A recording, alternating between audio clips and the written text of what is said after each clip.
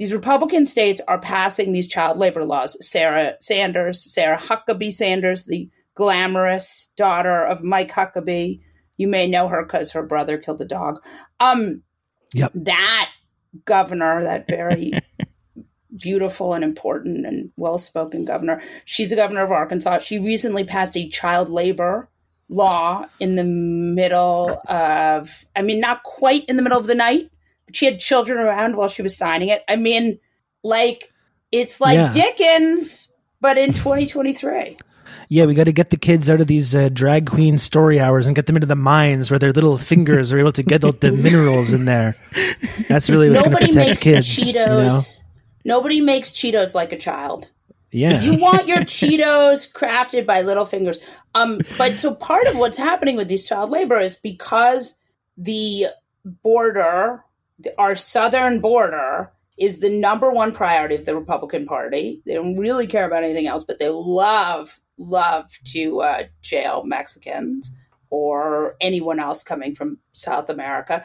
They have the only people who really make it through who aren't deported are children.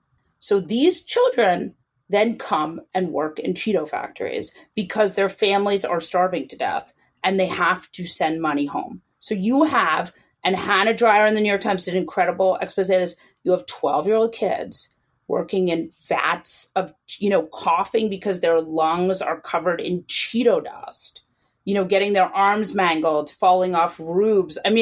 Just like you can't even fucking believe it. And these Republican governors are passing these laws basically in the dead of night because these companies are going to end up getting fined and they don't want to pay the fines for all of these. That's what I think ultimately is what we're going to see.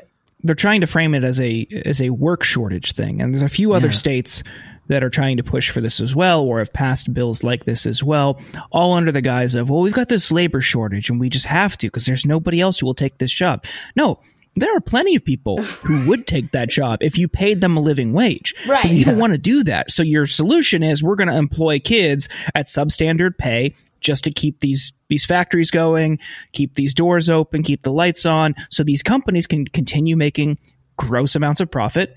And in some cases, not pay any taxes on that profit. Right. It's ridiculous. As always, whenever we talk about migrant caravans or the child separation policy or the horror show that's going on daily in the southern United States border, or these immigrant kids working in factories, always worth pointing out that a lot of these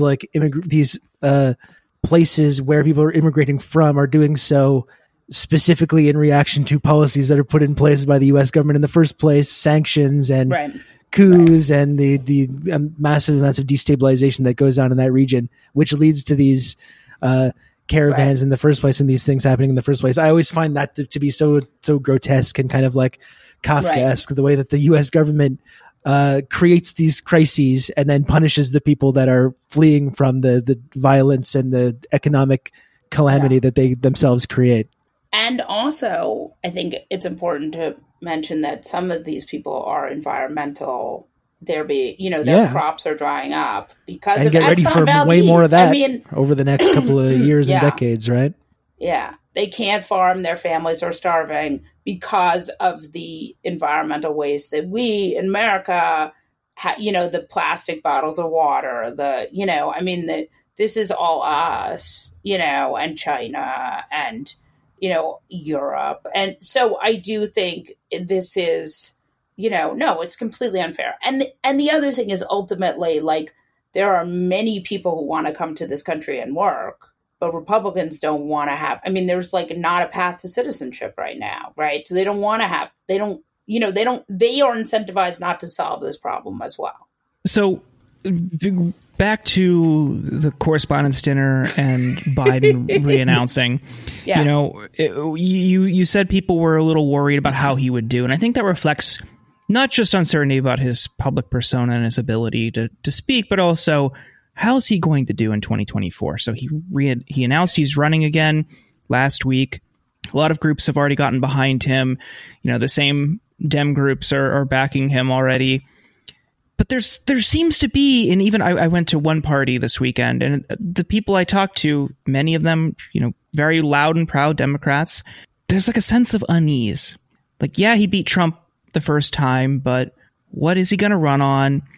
Is he going to be effective just posing as the alternative, which is, his go-to? Don't judge me against what the almighty, judge me against the alternative, or whatever right. his line is. It's like this, that there's a sense of unease about how successful that will be as a strategy.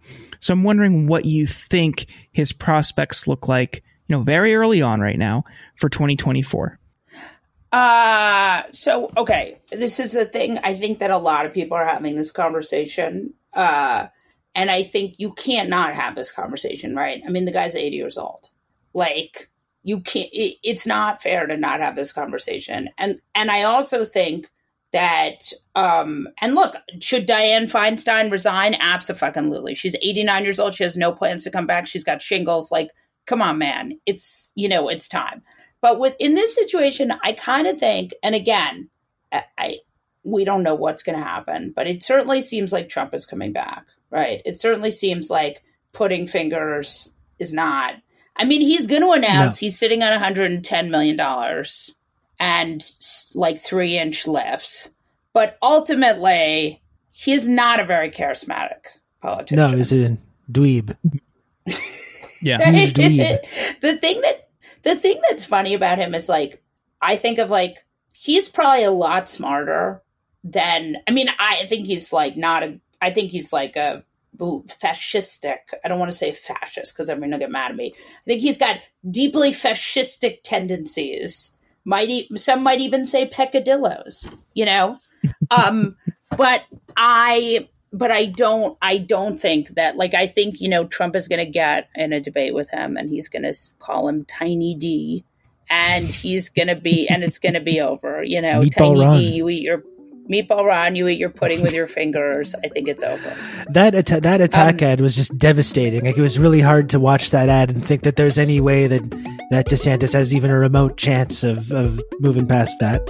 It was so good. Yeah. It was so good. It was like, you were almost like, I mean, it's so disgusting to eat pudding with your fingers. I mean, I'm sorry, but, like, it is just like, is he an animal? I mean, like, it's pudding. Just wait. Thank you for listening to this sample of the Insurgents podcast. To hear the rest of this episode and for more bonus content, please subscribe at theinsurgents.substack.com.